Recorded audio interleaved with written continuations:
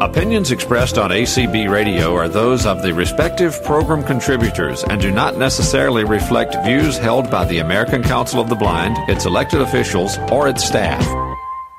And we have Claire Stanley, who has offered to be a speaker tonight. And I wanted to move along quickly because Claire may need to catch a bus to get home. So, Claire, as soon as you can speak, please do so, and we'll stop introducing ourselves and let you begin, okay?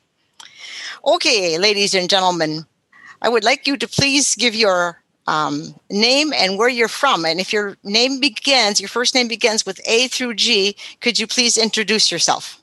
This is Amy from Dallas, Texas. Thank you, Amy. This is Alyssa from Georgia. Hi, Alyssa. Eugene Batke from Clearwater, Florida. Oh, Eugene is here. Good. Alan Raymond from Ontario, California. Hello. This is Cindy Calhoun, Cindy C. from Savannah, Georgia, now living in Birmingham, Alabama. Anyone else, A through G? Well, obviously, Claire can't get in. Oh, I'm sorry. I wasn't even thinking of myself. Hi, everybody. I am Claire Stanley from Rockville, Maryland. Claire, do you want us to continue introducing, or would you rather speak so that you can get to where you need to be? Go ahead and have everybody introduce themselves. Okay. Yep. Anyone else, A through G?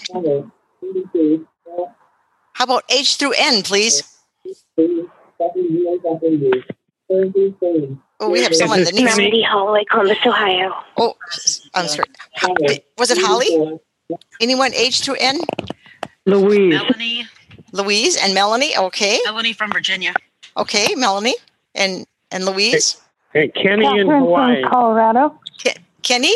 Kenny from where? Yes, in Hawaii. In Hawaii? Hi. And Catherine, you're from California, right? I mean, Colorado, correct? Yes. Yes, Thank okay. You. Anyone else? Karen from Philadelphia. Oh, hi, Karen. I don't know. Hi. Julie Brandon from Puyallup, Washington. Hi. Jay from Tucson. Hi, Jay.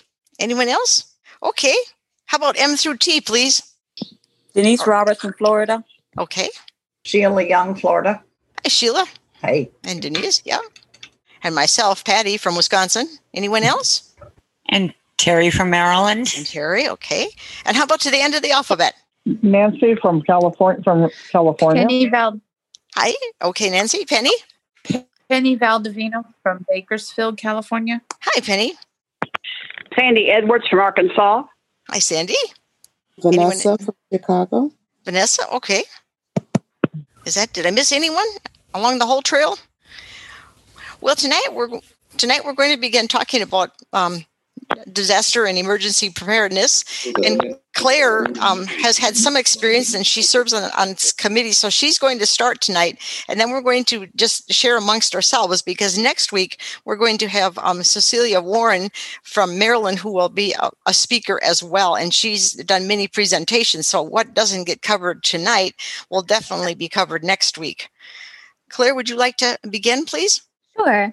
So hi, everybody. Like I said, my name is Claire. And for those of you who don't know me, I work in the national office as the advocacy and outreach specialist.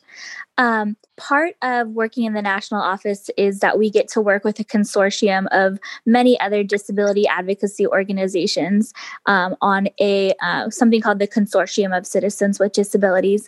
And one of the task forces that I'm part of under that consortium is called the Emergency Preparedness Consortium. So we get to be part of just goings on at the federal level here. I live just outside of DC, so right on Capitol Hill. And so I thought I'd take a brief moment to just talk about some pieces of legislation that the disability community has been working tirelessly for quite some time now. Pieces of legislation that would impact people with disabilities as it pertains to emergency preparedness. And then I can talk a little bit about what's going on with COVID, and then I can answer any questions. So the first piece of legislation, people call it the READY Act, but the full name is the Real Emergency, the Real Emergency Access for Aging and Disability Inclusion for Disaster Act, or READY Act. So it's a mouthful, but basically, like the name implies, it pertains to making sure that there are programs in place for persons of older age and people with disabilities for emergency preparedness. So I'll name a couple of the things that the READY Act will do. It'll provide technical assistance for states and local entities during national disasters, any type of emergency. It'll provide technical assistance for states and local governments to know how they can best accommodate people with disabilities in those situations. It'll provide grants. We know that money is often a big issue, so it'll provide some financial assistance to implement these kinds of programs during emergencies. For instance, we all know that's one of the biggest issues now during COVID is we need money to implement a lot of policies. It'll disseminate information about appropriate practices. So a lot of local governments don't necessarily know how to accommodate people with disabilities. So that's something the READY Act would do. And it would contract with Centers for Independent Living. That might be a term that people are familiar with. Centers for Independent Living have the knowledge and know-how to accommodate people with disabilities. So it accommodate with Centers for Independent Living to make those accommodations. And it'd make sure that those accommodations are provided in the most integrated setting. So if you have a disability, you're not going to just kind of get pushed into some separate location and forgotten about, but that under the READY Act, they'd make sure that people with disabilities are provided for in the most integrated setting. So that's kind of the 30,000 foot level of the READY Act. It's something that ACB promotes and has been a part of the advocacy for. It did get proposed in this past Congress, the 116th Congress. But as all of you know, we're about to start a new congressional session starting in January with the 117th congressional session. So we'll see. Hopefully, I would be surprised if it wasn't reintroduced. But as we know, under our system, it has to be proposed and go through that whole system. The next piece of legislation that has to do with disability emergency preparedness is called the Disaster Relief Medicaid Act, or DIRMA for short. I won't spend as much time on this, but basically what DIRMA says is that if you receive services via Medicaid because of your disabilities and you're suddenly displaced, say to a different city or state, your Medicaid services will follow you. And that's really important because depending on the severity of one's disability, suddenly if you're kicked over, like we've seen, for instance, with hurricanes in the past, say you once lived in Florida and now you have to live in a totally different state, you need your services to follow you depending on your disability. So that's what DIRMA does. So again, it's a piece of legislation that the disability community as a whole is pushing for, and it has had I always call them the numbers. It had bill numbers linked to it, meaning it was entered into Congress as a bill. But again, it'll have to be reproposed in the 117th Congress. So we're in a very exciting year right now, you guys, where everything we've done in the past 2 years with Congress now get to start all over again. So we'll hope to see these come again. So those are the two major pieces of legislation that I can answer questions on. And then one other thing I wanted to bring up that the national office has been part of discussions, and some of you might even been part of these conversations, surround emergency alert announcements. And we've been having a lot of conversations back in, I think it was at the Rochester Convention. Several of us had the opportunity to talk with Tony Stevens about how emergency preparedness alerts should be put out there in the world, so to speak, during emergencies, meaning on broadcast television and things like that. So I don't have as much concrete details, but I just wanted to throw out some of the things that have been discussed. So under current existing law, they do have to provide emergency alerts over broadcast television, but there are still some wrinkles in that. First of all, broadcast television isn't as widely used anymore. Now people are using streaming devices and all other kinds of things. So there's been discussions about how can we make these alerts broadcast over all kinds of different services, because you might not be watching television anymore. And even if you are still watching television, we all know you get, the alert that beeps at you and says this is a test or not a test. But sometimes the information that's given, even if it's over a news program, can be really insufficient for those of us who are blind or visually impaired, because, for instance, they might show a map and say COVID is especially prevalent in this region, and they'll just show a map on the screen, and they won't tell us that COVID is prevalent in your county. They'll just say in this region of the state. So it really lacks for information that's portrayed audibly and detailed description for those of us who can't see maps or pictures or things like that. So there's been a lot of discussion too on how can we enhance that kind of information that's provided over broadcast television, streaming services, radios. We even get alerts now on your smartphones. I'm sure everybody's gotten those. So how, when we're working with that, can we make sure that information is relayed properly and effectively? I know Dan Spoon always gives some really, in my mind, scary examples of living in Florida when hurricanes are going through, and making sure that information is provided, immediately, because it's really important. So that's something else the national office is talking about. And then lastly, before I open it up for any questions, I just wanted to let you know that the national office is very actively involved with emergency preparedness programs for COVID. I'm sure you guys are familiar with the CARES Act that came out. It was one of the stimulus packages that Congress passed to deal with the COVID-19 crisis. And we've been making sure that elements that fall under those stimulus packages benefit the blind and visually impaired community to respond to the emergencies that are connected with COVID. And if you have any questions about those, they can let you know what's been covered. But we are working, I feel like that's obviously the most timely emergency that we're dealing with is COVID. And the national office has been working on everything related to healthcare and transportation and, video access, and you name it. It all kind of ties into COVID right now. So that's our big grip on emergency preparedness right now, and it's all COVID related. So Clark and I joke that we are not at a loss for work right now because of COVID-19. So that's kind of an overview of the legislation we've been working on and some of the things we've been talking about. And I'd be happy to take any questions or comments or suggestions. Patty, if you'd like, I'll just remind folks that you would like them to raise hands. And for raising hand, if you're on a PC, you want to use Alt-Y. If you're on a smart device, an iPhone, it's the raise hand button is either in the middle or in the lower right, depending on the device itself. And if you're on a landline, it's *9. And if you are on a Mac, it's Command-Shift-9. I will let Patty know who's got a hand raised. And when we unmute you, I will possibly unmute the person. When it sounds like the person's getting close to the end of their question, I can start unmuting the next person so that it just kind of moves along a little more quickly and smoothly. Yes, awesome. Thank you, Terry. Anyone have a question? We do have, I think it's Catherine. Okay, Catherine, go ahead. And I've asked her to unmute. Are you talking to me? My name is Cindy C.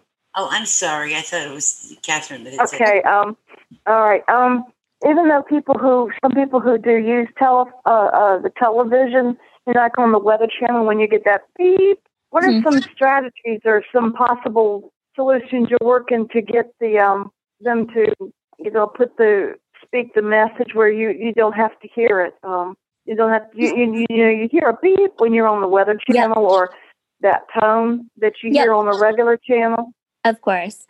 Yeah. So like I said, those are some things that are constantly in discussions in the national office, where a lot of the work that would contribute to changing those policies goes through the Federal Communications Commission.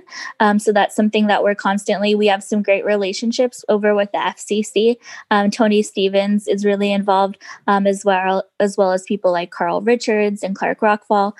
So yeah, those are things we're always in discussion with, and we'd always love creative suggestions on what, might be more helpful from you guys, whether it be, audio description or a different tone or so the exact parameters we haven't decided on. But like I said, I can assure you those are things that we're constantly talking about and trying to find solutions, because as we all know, things are becoming so visual and different graphs, and those are not helpful for our community. I do have a TV, and it would just be great if they could just, interrupt and say so-and-so tornado watch for such. For sure, yeah. Verbally. Yep. Thank you, Cindy. Who's next, Terry? Eugene. Hey, can you hear me? Oh, yes. Yep. Yeah. Hi, Claire. How you doing? Good, thanks. Question. I know that they do alerts and stuff on TV, but on my cell phone, I get alerts when there's like a child missing or an adult. Yeah, the Amber Alerts. Yeah, the Amber Alerts.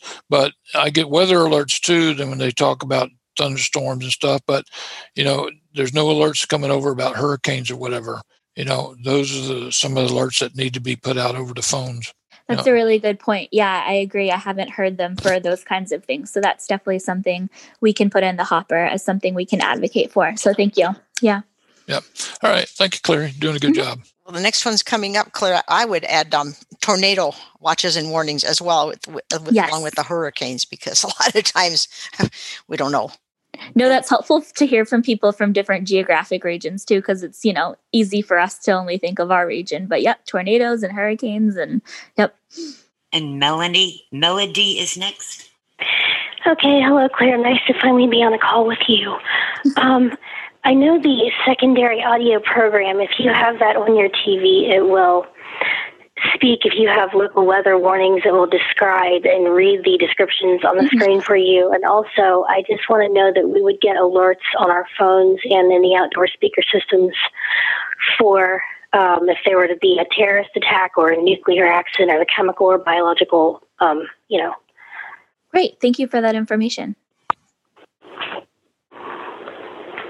That's all the hands I see for right now. No one else has any questions or comments? Or I said that one went up, of course. Okay, great, Terry.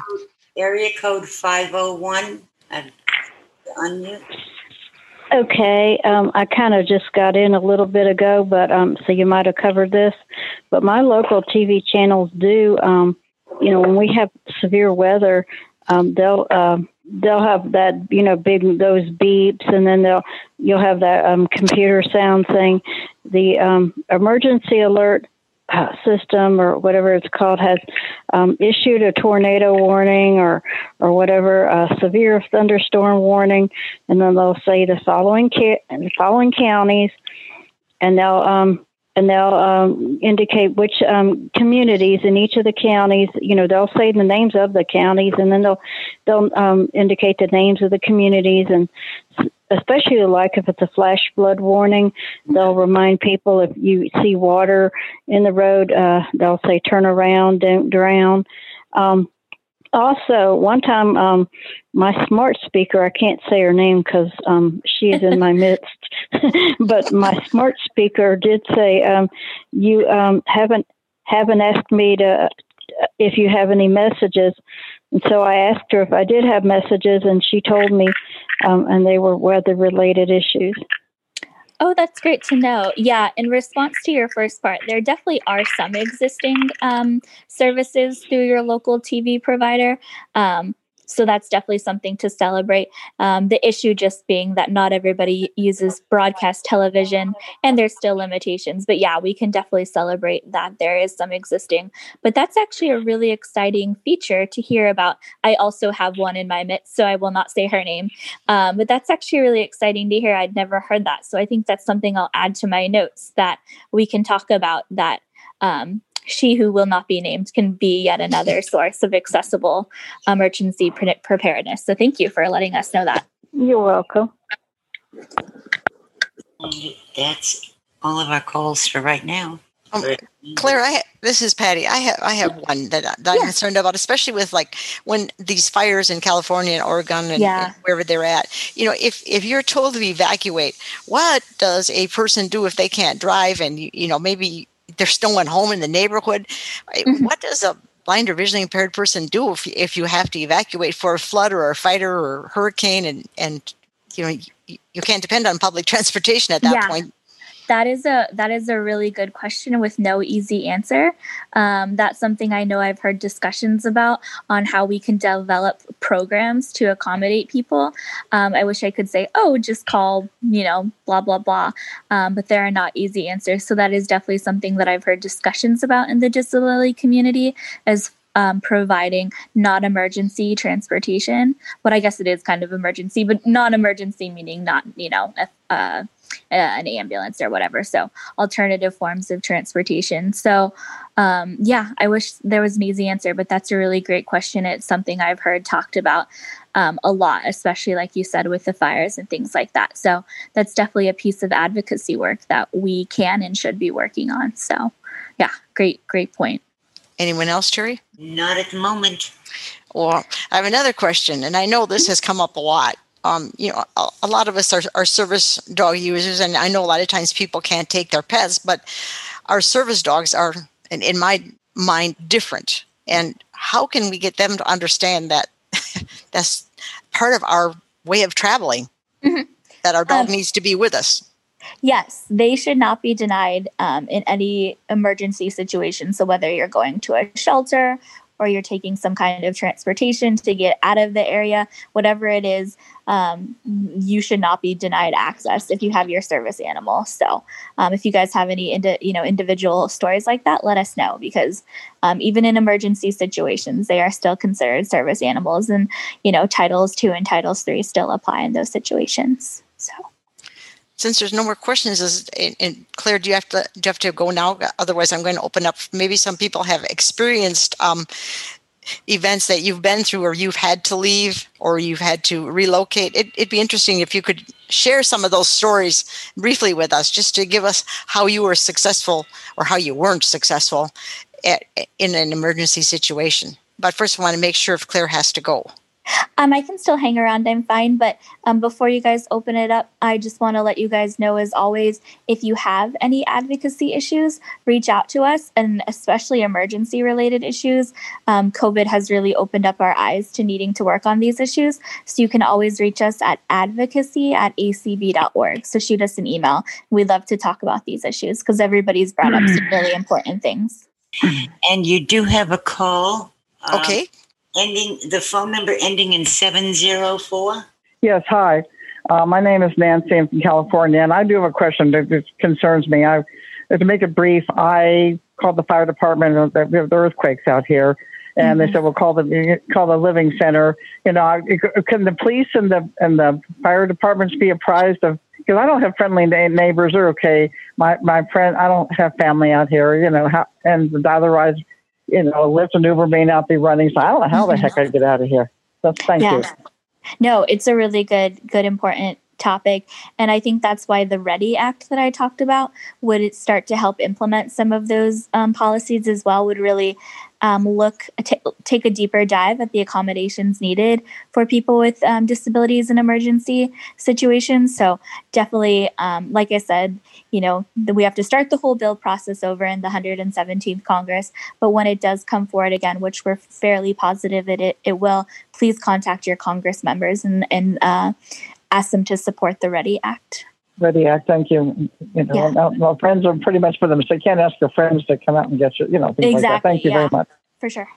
I'll be myself now. And let me see, we have another hand up. Let's unmute. Number ending in 388.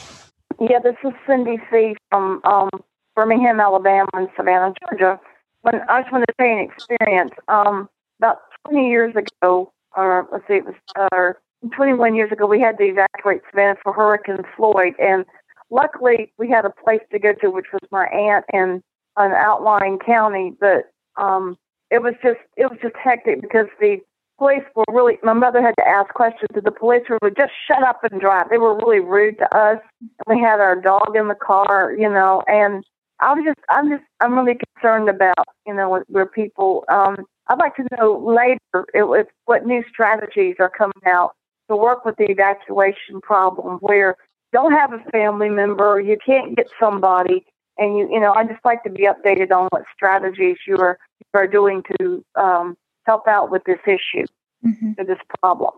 Yeah, that's a great question. And like I said, that's not one with an easy answer. So I'd love to hear if other, like Patty said, if people have stories and have strategies they've utilized. Oh, yeah. Well, I just, what I'm saying is I want to be updated, on these calls about any new strategies, new bills come out. For sure. When they come, because the thing is so readily available now. I don't mean now. I mean, when something new comes up, some new plan of action or bill or whatever. And anytime anything comes up that's either a piece of federal legislation or a regulatory process that's done by the executive branch of the government, we in the national office make sure that that information is disseminated to ACB members through our different listservs as well as the Washington Connection. So always keep your ears open for those kinds of things. Obviously, good patterns of practice are something that as members we should share with each other. But if it applies to the federal government, we always try to make sure that information will get to you guys.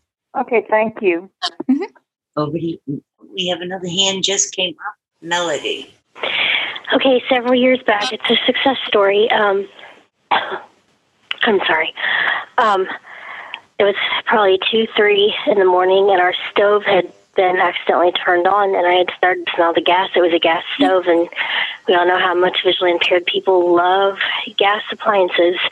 And I woke everybody up, and I said, the stove is on, something's on. My mom looks, and she said, she just saved our lives. And when I had COVID back in May, I lost my sense of taste and smell completely for about 5 days, and I was paranoid that I wouldn't get it back, and I thought, will I not be able to do that again? Mm. Thank you for sharing. If no one else has their hand, I might call on Jay because he has been a experienced firefighter and Eugene as well. Do either of you have techniques that you found that have worked? Well, what I found that works is when people get the warnings, they don't wait until the last minute to start deciding where they're going to go. As soon as they get the warnings that it's heading towards their area, they need to get their plans in action and start going. Don't wait around. Make sure you got birth certificates and needed papers with you. Make sure if you got some cash, take it with you too. Thank you, Eugene. The other thing is, before even something happens, start developing a plan by having those birth certificates, having those, different items, because this way, something happens, it's an emergency. You need to know right where to grab things. It's best to have them in a fireproof type box, maybe even one that's waterproof. That way you can take it with you. And it's all you got to do is grab the one box, not have to look around for everything. Anyone else have any stories? My group is very quiet tonight. And one other thing, if you got somebody in your family that drives, don't keep your car on where you only have a quarter of a tank of gas. If you hear there's a storm that's maybe coming to your area, go down and gas up, because as soon as it starts coming, you're going to have big, long gas lines, and you don't want to have to wait in line to get gas. Well, that was phone number ending in 070 has her hand up or his hand up. Yes, it's Kenny in Hawaii, and I guess I kind of have a question. Because see, over here, we have the sirens that go off. That's an early warning signal for hurricane, tsunami, that type of thing. And I was at work one night, this has been a few years back, and they canceled work because of a tsunami warning. And I called paratransit. I had a ride later that night.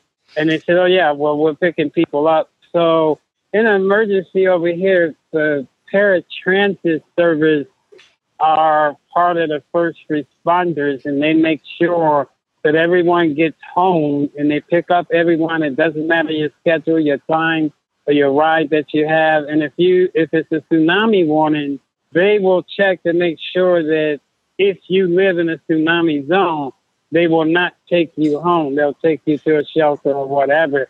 And I was just curious, in other parts of the country, is the paratransit service involved in that way with emergencies? I have no idea. Wow. Claire? Yeah. So as far as I know, that is not a required policy under the Americans with Disabilities Act. That definitely sounds like Hawaii is going above and beyond. So that's phenomenal. That's great. So I would suggest then find out if that is your local paratransit's policy, because that sounds like a great, very awesome thing to have. Wow. I'm a little doubtful, for instance, in the Washington, D.C. area that they would do that for us, but you never know. So that sounds like a great thing. Find out if that's an option, because that does sound I was very curious about that because they will not leave you stranded here.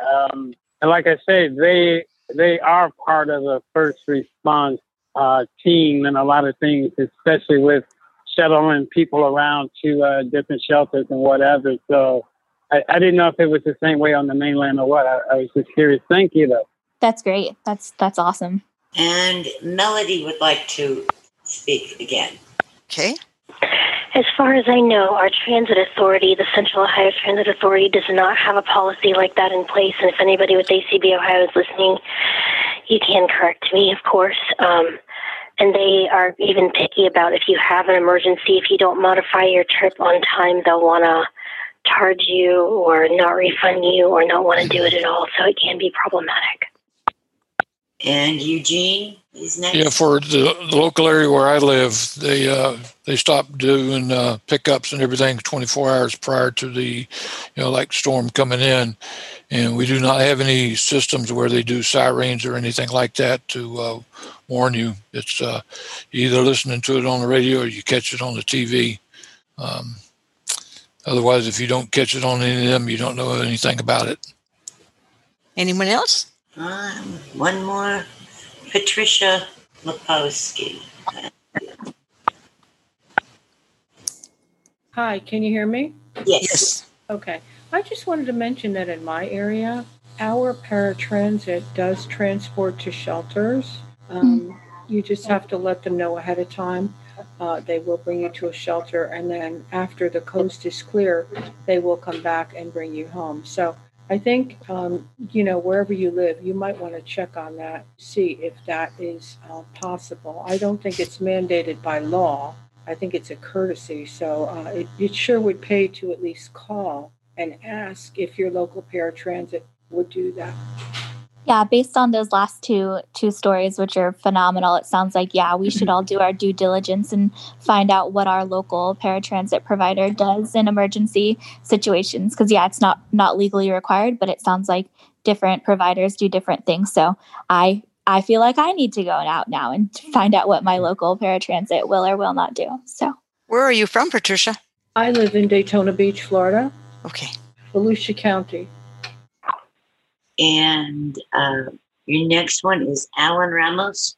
Yes, I'm wondering, are there any safety concerns regarding individuals that have to go to homeless shelter, provided some may not be safe, because there's so many different individuals that come to these shelters. So I was wondering, are there any concerns for people with disabilities in homeless shelters?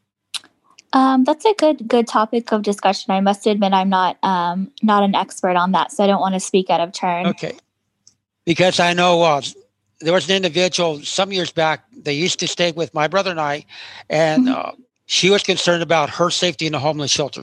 Mm-hmm. Yeah, so that was why I'm asking this kind of question.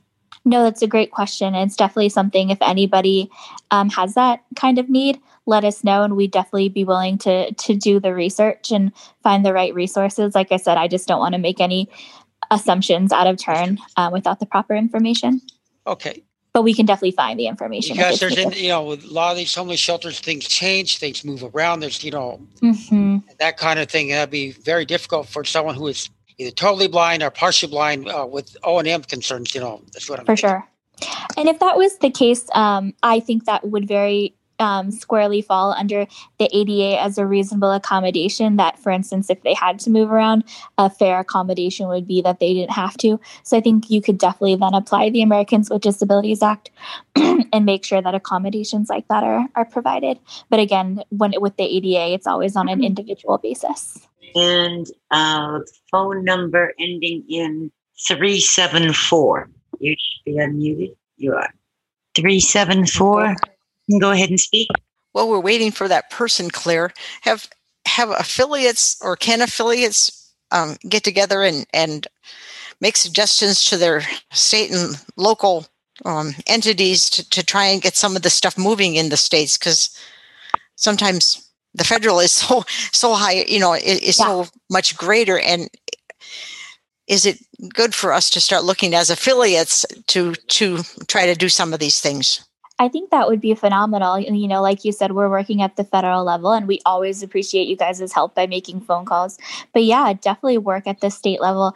As we're hearing from people, states are so different, right? We don't have to, God willing, worry about hurricanes here in the DC area, but other states like Florida do. And so there are different needs in every region. And so different accommodations are needed. So I think it would be great and such an awesome project for state affiliates to work on to know what's necessary and applicable to your state.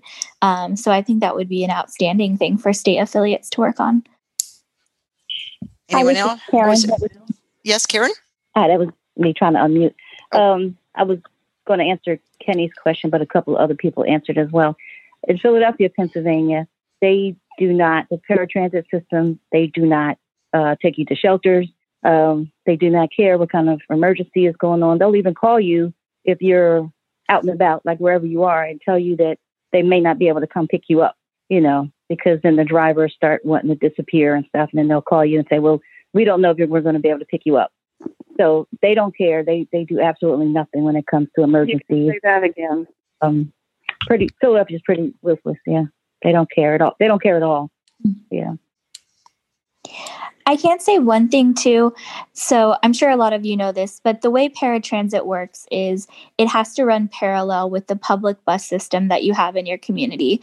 So with COVID, we've seen, for instance, in our communities that a lot of public transportation has been cut down because of the pandemic. And so legally, paratransit can cut down because it has to run parallel, right? They have to be the same thing. Now, I know a lot of communities, paratransits have been awesome and have continued to provide the same services or more, but that's not what they're legally provided to do. So anyway, the reason I'm telling you this is if in your community they're providing less services during the pandemic because they just think it's a hassle or they don't have the resources or whatever it is, let us know in the national office and or your state affiliate, because that is violating the ADA. Again, they can provide less services if your whole county is providing less services, but they can't go down even further, because we have heard stories from people saying, well, great, I have no paratransit services whatsoever. So if that's happening, let the national and or state affiliate know, because that's something we can help advocate for. Telephone number ending in 388 is next. Yes, I just want to tell you one strategy. This has nothing to do with the emergency thing, but one thing the virus hit, and this is Cindy again. The virus hit in March, and for 3 months, I wasn't aware that our paratransit service was doing free rides. They do free now for a while. I started riding in June because I go to a service for job applications classes, and so I was told that I could start, that they were opening again. So right now they're it's still not good service, but they're doing free rides. You don't have to buy tickets right now. Here in Alabama they are, or in Birmingham. I don't know about anywhere else, but. Thanks. And DJ Kessler, I'm asking you to unmute. Oh, you are. I may have just accidentally made you go. Here you are. Okay. You hear me okay? Mm-hmm. Okay. I unmuted myself and then I got the message. Any case, the topic is, given in the last year the number of weather events where people who are blind have been caught in, do we have any statistical information as to how well, even if things were planned out, how well they worked?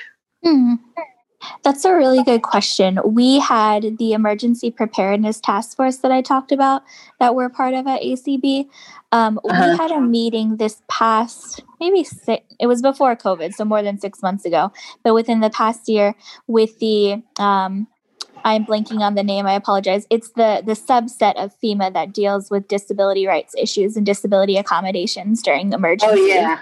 And we had a meeting with them, and we're trying to build up a rapport and a relationship with them. And I know they had talked about doing studies and statistics. So theoretically, they're out there.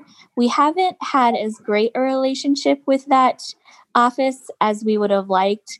It's really changed in the last administration. So before, we really knew a lot of people, and then like any new administration, employees change and things kind of start all over.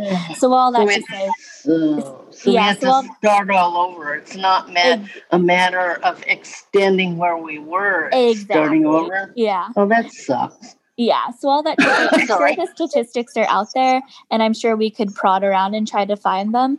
And that's a great idea. And we do technically have that relationship, but it's kind of weak at this point. But we're trying to grow it. We're really trying to grow it. But okay, now there's something that we can work on, because I looked at some Paradise sites where the town was burned out, and they were mostly older people, and I have friends up there, so it was of my interest.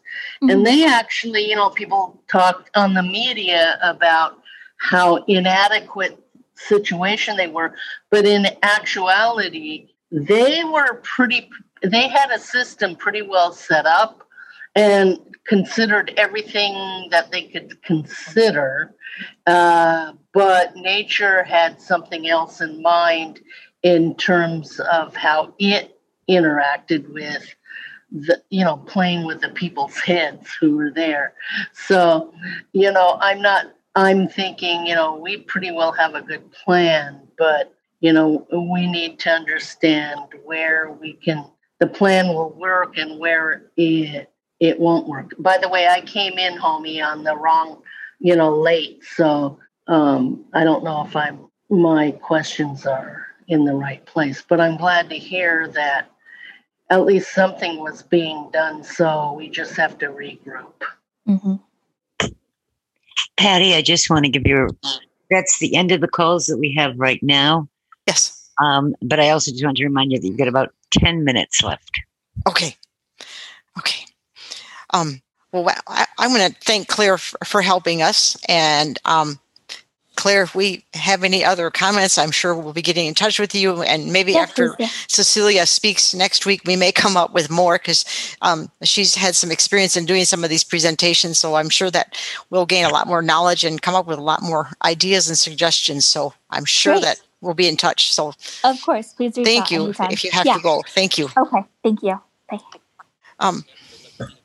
So next week, Cecilia will come. She was a firefighter as a sighted person, has now lost her vision, but she still does a lot of presentations on emergency preparedness and what to do. She does come from Maryland, but I really tried to impress on her that we are from all over the nation, and sometimes even into Canada, and that we need to look at everything from tsunamis to fires to floods, earthquakes. It's all different, and no matter what type of weather situation it is, we here in the northern states even deal with blizzards, and that's a whole nother situation when you're dealing with blizzard warnings and what you can do. And I hope that you never lose phone service in that type of a situation, or that you don't have enough food, because there can be a couple of days where you may not be able to get out, or anyone can get to see you.